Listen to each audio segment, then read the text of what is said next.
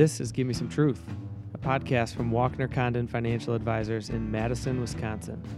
Give Me Some Truth is dedicated to providing an accessible and authentic view into the financial services industry, as well as current events and investment concepts that you can apply in your day-to-day life. You gotta leave your money behind you. Raise your hand to the sky. Welcome to Give Me Some Truth. Keith and I are in the booth today. This is Clint, if you haven't figured that out yet. And we're going to talk a little bit about retirement today because there was a shocking NFL announcement over the weekend. He just up and quit, didn't he, Keith? Andrew Luck. And I think, first of all, we don't usually like to talk about sports on this podcast because I think nothing is kind of more ridiculous than the two of us going back and forth about like the NFL or whatever. But this was actually kind of a conversation that's relevant to a lot of the stuff that we talk about. So for those of you who aren't familiar with sports or kind of out, in the world doing other stuff, one of the biggest things today was that, or this weekend, was that Andrew Luck of the Indianapolis Colts announced his retirement at a very young age, 29 years old. And in the history of the NFL, he's a leading quarterback, one of the top players in the league. You don't see guys in his situation retire. And usually it's due to more of like a cognitive sort of injury, a series of concussions or things like that, or some really bad knee injuries. But this was kind of the amalgamation of a lot of different injuries kind of piling all up for him. And he just said, I'm done. I've reached that point where I've had enough. Well, and he said, in fact, the rehabbing and all of that is taking its toll on my mental health. I'm no longer feeling like my best and, my best self in my personal life. And one of the things, and here in Madison, folks might be familiar with a guy from the UW who played in the NFL for a little while and retired very young, Chris Borland. Very kind of similar situation. He said, I don't know if I've been doing the research. I don't know if this is worth it for me anymore. And that's, I think, where we're coming at this topic from. Because one of the things that I think often happens in our industry is we get the ads of, couple on the beach, strolling hand in hand, in retirement, windswept hair, looking perfect. But that's running through fields. Yeah. And spending time both in opposite bathtubs or something like that. Yeah, I remember that there's one where they're like holding hands across the bathtub, and that's not what I think of when I'm thinking of retirement. No. Obviously something like sailing, maybe some golf coursing would be good. But I think what's interesting about Andrew Luck's sort of situation is he's a really smart guy, right? And I don't think we would say this is the end of the road for Andrew Luck. No, and he's hit his work optional point, didn't he? Yep. I mean, that's a little bit different from Chris Borland, who, I think he was 23 when he retired, and he did not have the huge contract. He had a bonus. I think he had to pay back the vast majority of his bonus. Andrew Luck was under contract for a number of more years, and he had a huge contract, and he walked away from a lot of money. But that being said, he's also earned a lot of money as well, and he has reached his true work optional lifestyle. Really, he earned the money that he needed to earn, and he can exist on that as well as a number of generations on top of that. Yeah, he one of the nice deals he got is that he got to keep his $24 million bonus, which is always a nice thing to walk away with. The other interesting thing about him is that he was, as you guys mock me for, kind of a humanities area graduate. He majored in architecture at Stanford, and huge soccer fan. Also the subject of one of my favorite Twitter accounts, where because of that giant beard, someone made him look like a Civil War general, and they write these long, beautiful missives about the campaign. And Captain Andrew Luck, right? Yeah.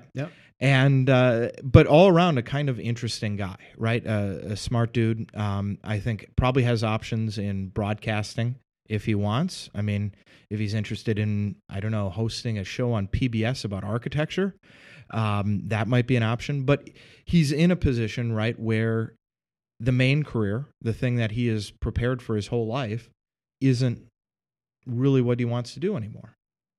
And how does that speak to us, I guess, as financial advisors? Well, I think it's reaching that point of work optional or having the ability to pivot in your career choice by having the money saved up to be able to do that. I think some people feel like they're slaves to the certain company that they work for or university. I think I see this a lot with professors or people that are tied to the UW system, for example. They feel like they're trapped because they're in a department and there's very little upward mobility and there's very little sideways mobility too. If they didn't want to do this certain position, they're not just able to move laterally to a different area in many cases. And so they feel trapped because they have good pension benefits, they have good health benefits, and then they feel like they have nowhere to go. And there's a number of different ways that you can get out of these situations. I mean, number one would be to work enough years where it no longer matters.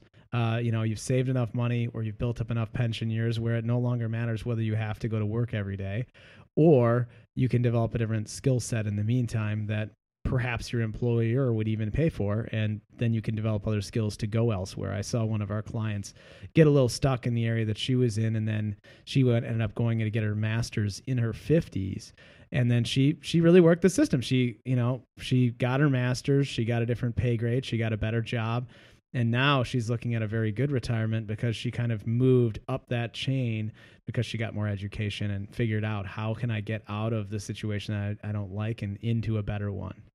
And it's something I see with a lot of folks as well who work internationally. That their careers oftentimes are crazy hours, right, all over the place, because they're maybe based in London, but they're working with clients in Japan and in the United States and all over the place. And they're starting to feel that burnout. And they, maybe they enjoy their career, they don't enjoy it as much as they once did, or you get that new boss. And I think one of the things, and I think that was interesting about this Andrew Luck situation, is how angry so many people were at this announcement. I mean, he got booed in Indianapolis announcing, hey, I can't do this anymore. And he got booed. And so many people were like, oh, man, I think someone, tweeted that he was a lazy millennial and all of these sorts of things. You try to get hit by a guy that's 325 pounds running full speed at you and hitting you in the back where you can't even see anything, and try that a couple of times and see how that feels. Yeah, I mean, the guy that criticized him was Doug Gottlieb, who is a basketball player. Not exactly the same level of kind of pain in basketball. Also, Doug Gottlieb got in trouble in college for stealing credit cards. So maybe you shouldn't be, criticizing other people's work ethics. That's my take on Doug Gottlieb. Maybe it's a different way to get to work optional, though, Keith. We are not endorsing that. But I think it also shows how much people have internalized, this, I've got to keep going into work every day. I got to, keep doing this. You've got this job. You've got this opportunity. This is the only thing that you can do, rather than stepping back and thinking about, what's my full financial picture? How much, do I need? What do I want to do? Maybe I want to step back and at 50 get a master's and do something slightly different. Maybe I'm interested in the nonprofit world. I'm talking to a friend of mine. She's been a corporate lawyer for years and years and years, and she finally made the decision that the pressure was getting to her. A lot of stuff had been happening in her life. She had saved money, lived responsibility, and she said, I've been getting interested in some of the issues around, the border and what's going on. And, I want to learn Spanish. So she's taking a sabbatical and going down and learning Spanish. So I think, people, there are several factors, right? You have to make sure that you have the finances in order, but you also have to think about, what's driving me, what's making me happy. Are the people around me, enjoying this person I am? Because that's one of the things Andrew Luck said, is I was getting more and more miserable and making the people around me miserable. Yeah, it's really hard to eject out of a situation where you're down that spiral of sort of despair. We've seen it with a number of clients. where they just don't like their jobs anymore and they feel like they have nowhere out. And in many cases, they actually do. They have a way out in a number of different ways, and we can discuss that with them in the meeting. Depends on where they are at in their career. The younger they are, the more choices they have. And the older they are, they still have choices too. In many cases, just stepping down from a 5-day work week down to a 4-day work week, or working hours more creatively or at home, working some hours can take them out of a little bit more of a poisonous work environment, or at least allow them to have a little bit more leisure time to be able to decompress and handle the stress of the situation. So I think that in many cases, employers don't want to lose those employees. And if you approach your employer properly, you can actually get a lot more than you think. And oftentimes if you said, hey, I don't want money, but I need an extra week of vacation, or I want to work 1 day from home, or I want to work a 4-day work week, many of them are amenable to that, because to add a new employee and to train that person is incredibly expensive, not to mention that it may add or subtract from the culture, and there's a risk there, and many managers are not risk takers in that regard. So the known is better than the unknown for a lot of management, and they would rather have somebody working 32 hours rather than 40 and be a better employee. Because frankly, how many hours do people actually work in a week? I mean, is it really 40 hours? It's not. It's a fraction of that, really. Well, and if you're working really hard, it's hard to work 40 straight hours, right? This is something I noticed when I was writing my dissertation. You get exhausted. You can't, write 40 straight hours, every day, or, obviously mathematically impossible. But, are you maximizing your time?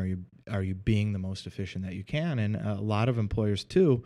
And this is something else that I think both speaks to the financial situation, but also something else is that right now, it's a very different labor market than it was 10 years ago, right? And so 10 years ago, when people were coming into the job market, it's like, not only will I work 11-hour days, but I'll hang upside down from the ceiling with my coworkers so that we can, double pack people into the office.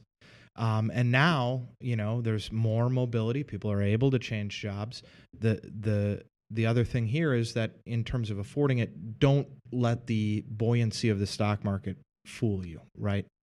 And that's why you need a good kind of financial plan going into this, right? Why you need to speak to somebody before you make this decision, both on your family side, right? I'm sure Andrew Luck didn't just walk away from football and not tell anyone. So he talked to his family, talked to people there, but also this is why you talk to your advisor, right? You say, okay, right now, if you just take these assumptions about the stock market out for the next 10 years, you could be in real trouble, right? But if you work with an advisor, you can sit down and say, okay, what are my range of possibilities here? What can I see? And can I make this ask of my employer? Well, you had a really interesting call a couple weeks ago when you had somebody that was a multimillionaire that sold out of a company, and they believe in this whole FIRE movement, right? So the FIRE movement, for those not initiated to that, is basically retire as quickly as you possibly can with basically no debt and being able to retire at an insanely young age. Now, I would argue that leads to a litany of problems when you don't work and can't fill your time. I think that there's a lot of issues with that, but that being said, this FIRE movement basically says, like, I don't want to be indentured to anybody and I don't want to have any debts. So it's, kind of that Dave Ramsey program on steroids. And so you got conversation into him and you had to talk about withdrawal rates for somebody that has, multi-millions of dollars. And he was like, well, I'll just use this 4% withdrawal rate or 5% withdrawal rate. And he was basically going to wing it. And obviously the time frame and inflation, and there's a lot more nuance to what he wanted to try to do. But it's a very interesting movement that's going on now for people that are really young. Yeah. Well, and I think, it's a situation where we're seeing folks that all of a sudden got more money, because they worked with a startup or, something like that. And they're kind of looking around and they're looking at what's important to them. And I also think part of it is a lot of these folks were working constantly from, to get into a top school, someone like Andrew Luck, to get into Stanford as a football player. I mean, his life was programmed down to the minute pretty closely, right? All through, starting once somebody identified that the kid could throw a football, right? And now, they want to retire. They want to get, they want this freedom. but I don't know if they're equipped to think about the freedom, right? And what it means, what not doing anything for the next 40 or 50 years of your life is going to mean for you. This is a real kind of philosophical question, right? But so many of these people have been, just chugging along on these, I was talking to my friend Dan yesterday, and we were discussing the fact that he didn't come to the University of Chicago because the dude that he did his visit with, his roommate had moved his bed out into the common area to start studying at 5 a.m.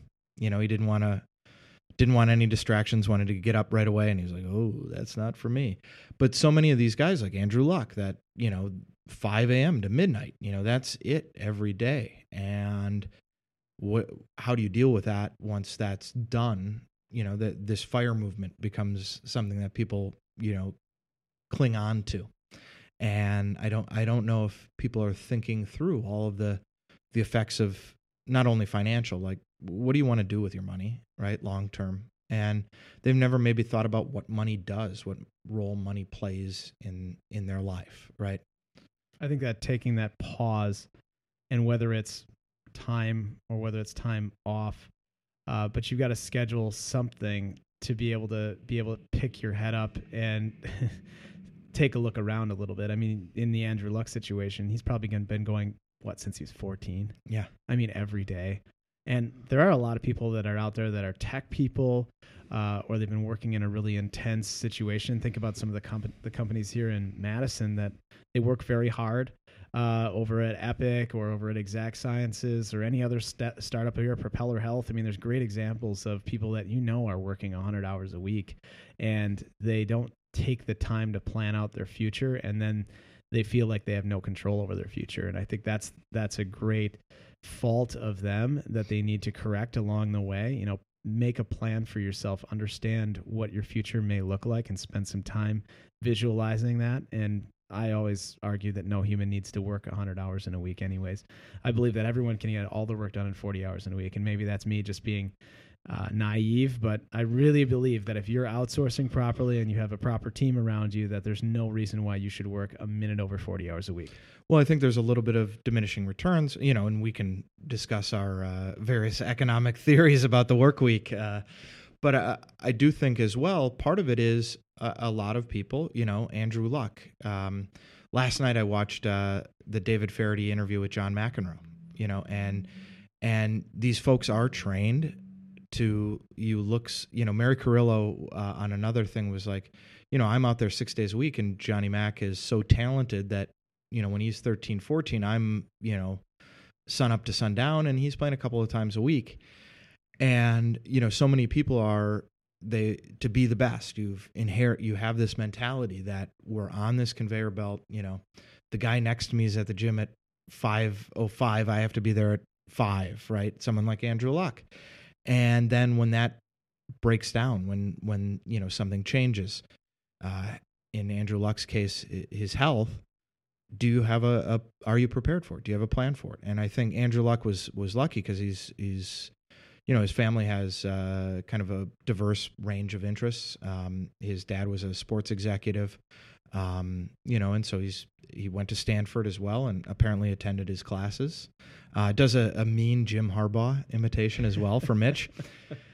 But, started thinking about these things. What's life after football like? And, I think a lot of people, part of the anger at Andrew Luck here is like a lot of people haven't given that thought. It's like, I'm going to, wake up at 5 o'clock and, strive to be better than everybody else around me and be more type A, and, what's next? Well, that, and, the thought that they had to have their second string quarterback lead their team this year, and week one, and it's about a week and a half away. So maybe that's a little bit angst as well. And we can dip into the world of fantasy football there. What I would like to do is O.J. Simpson was very upset. Apparently, man, yeah. What did I ever do to Andrew Luck? You murdered someone, O.J. Allegedly. So we don't get sued. We lost the civil suit. He lost the civil suit, but he also went to jail, I think, for kidnapping and theft. He was stealing, I think, memorabilia, he said. Yeah. Not a good dude.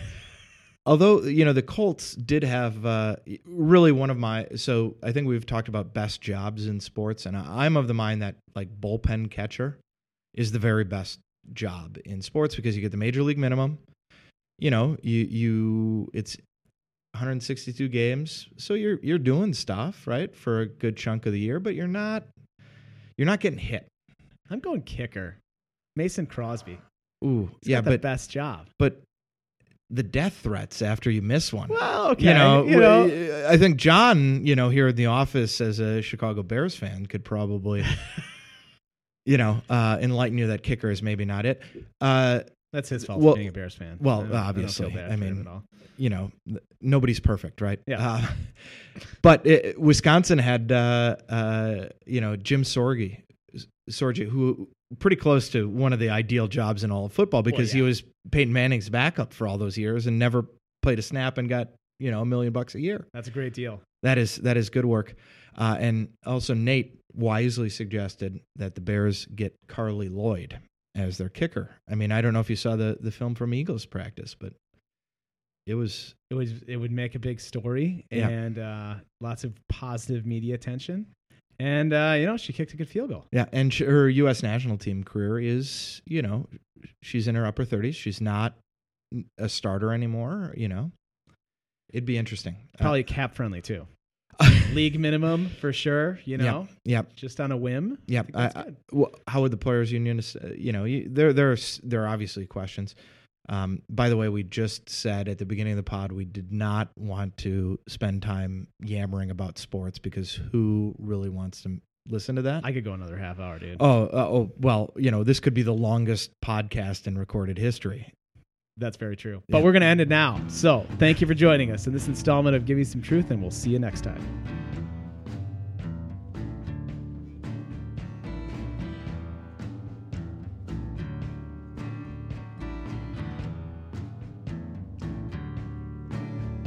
Gotta leave your money behind you. Raise your hand to the sky. Ask the masses for silence. Look 'em all dead in the eye.